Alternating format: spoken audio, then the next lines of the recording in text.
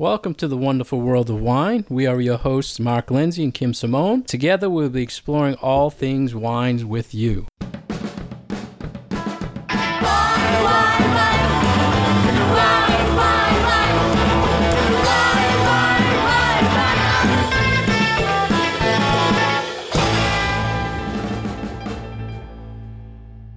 The first topic is natural wines. This was a story in Spectator Life. Natural wines are something that's become very in the forefront of the wine industry. Kim, have you ever seen or tried natural wine, or what's your interpretation of what it is? I have had a few natural wines. So the whole premise behind doing a natural wine, quote unquote, is to be pretty much as hands-off as possible. So it doesn't just affect how the grapes are grown, because most natural wines will be using organic grapes. They'll be doing more in the vineyard where you rely less on fertilizer and pesticides, and you do more things with integrated pest management, which means having, other critters in your vineyards that will eat the bad bugs, and you plant different cover crops and things like that. But it's more of a hands-off approach to the actual winemaking itself. So the winemakers will try to use natural yeasts that are present on the grapes and in the winery itself. They're not going to add a lot of additional sulfur for preservatives, and they are going back to these real old school techniques for the fermentation and for the aging of the wines. So you'll see these really giant ceramic vessels that they might bury in the ground and age the wine in, and it keeps them cooler. All these other sort of funky things that they're doing that kind of harken back to this real old school way of making wine. Yeah, and I think the simplest way I've seen it stated is people who produce these wines, they fight to say on the label, all it should say is they're using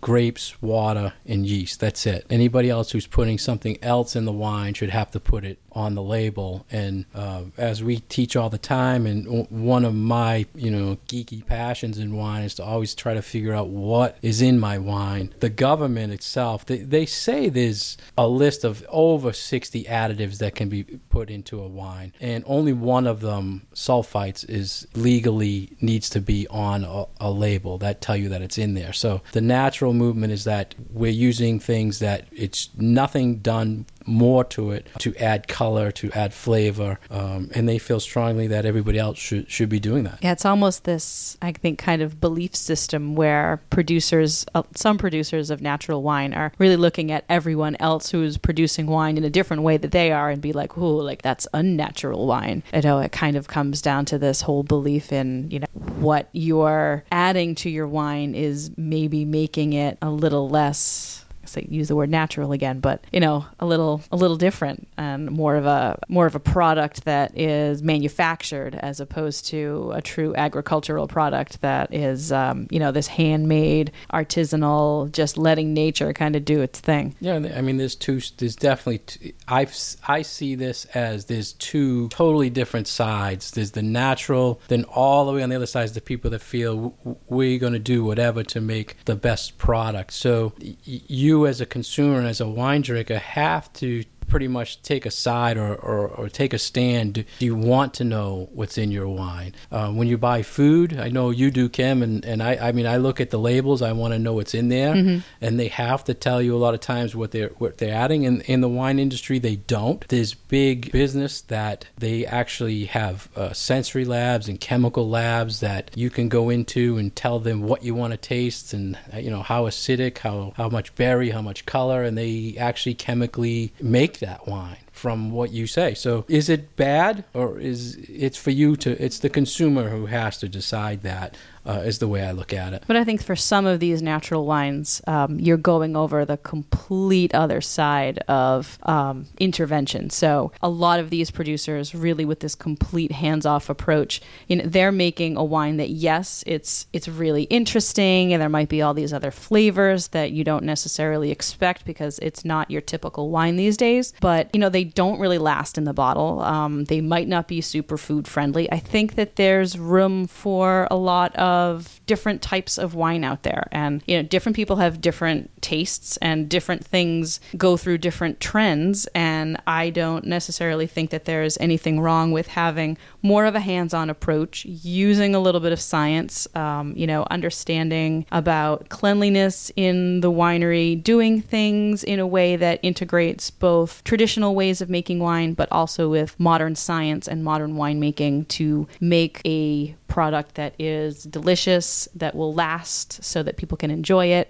without necessarily adding all these extra chemical things that maybe some super big commercial wineries are making. Yeah, I don't see many people asking for these wines, or maybe because they don't know what it actually means, but there's not much of a calling for it. And the most feedback I've seen on natural wines is they're not very consistent because they don't do the same things to it every year. They take the natural product and they bottle it. So I think that's part of the point of it, is that it's not consistent. Right. It's like you don't expect when you go to your, organic farmer at the farmer's market that the radishes this year are going to be exactly the same as the radishes last year. And Exactly. I think that's the point of this is, yes, they're trying to get away from making it seem like it's a mass-produced product and it's something that does change all the time. But the people who understand or enjoy natural wines, they'll accept that every year we're going to get something different. Sure. So it's like belonging to a CSA. One year you might have really excellent strawberries and the next year you might not. And that's just something that goes with the territory. So natural wines, give them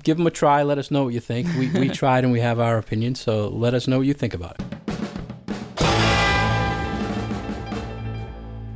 You're listening to The Wonderful World of Wine with Mark and Kim, and we saw a very interesting article a couple of weeks ago in PR News about marijuana and stealing some of the market share of different alcoholic beverages. And it is very interesting. It seems that for millennials especially, and this review was done in California. Study shows that almost half of millennials will replace some of their alcohol consumption with marijuana consumption instead. What do you think about this trend, Mark, especially here in Massachusetts? Yeah, honestly, this scares me. It scared me too. The numbers they showed. You talked about the 51% that replace alcohol with marijuana, but then they showed 34% replace the beer, 18% replace wine, and 14% replace spirits. I mean, those are pretty big numbers, and reasons were pretty crazy. They felt that it's healthier to smoke marijuana than to drink alcohol, and they felt that there's no risk of getting a drunk driving on marijuana. So, I mean, they have some points, but it could be bad news for the wine industry. And I think it's also interesting that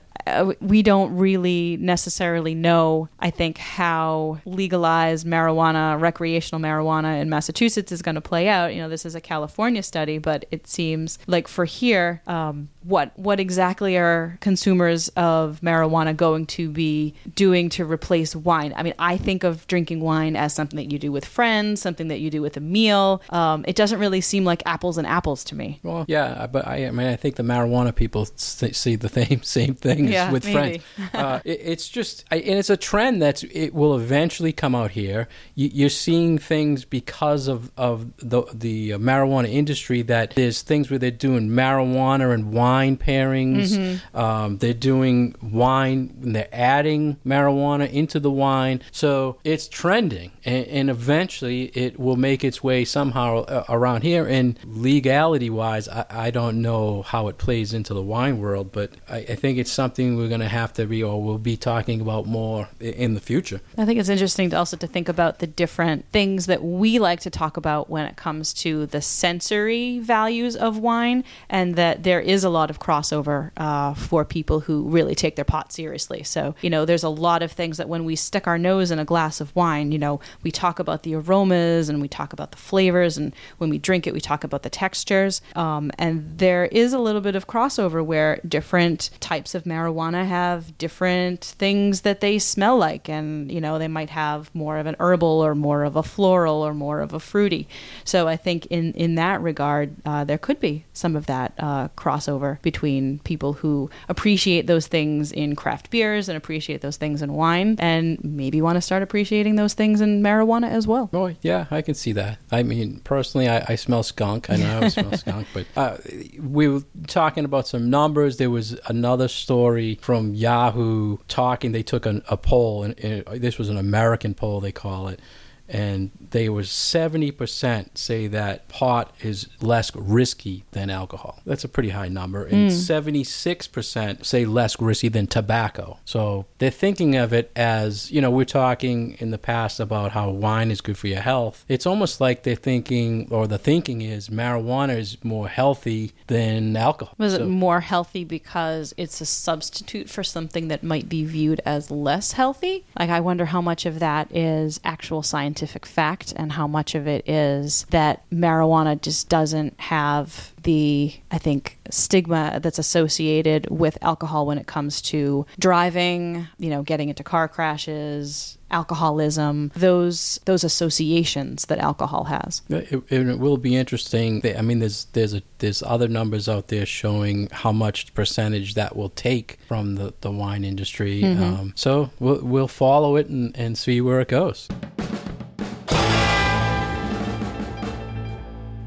Thank you for listening to The Wonderful World of Wine with Kim Simone and Mark Lenzi. We invite you to visit our Facebook page at The Wonderful World of Wine. Leave us some feedback, leave us some questions, and we will join you again soon. Cheers.